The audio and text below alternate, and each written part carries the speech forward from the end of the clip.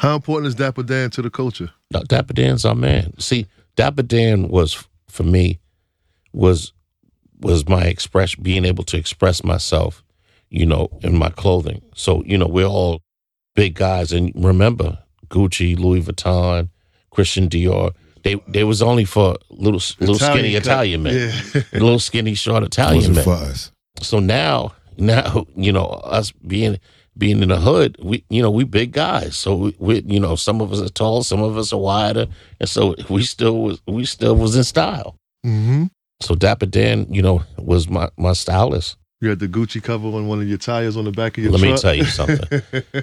I lost so many of those covers that Dan just made me like 20 of them one time and said, "E, when somebody steals this one, just go back there and get the other one." They were stealing them covers everywhere.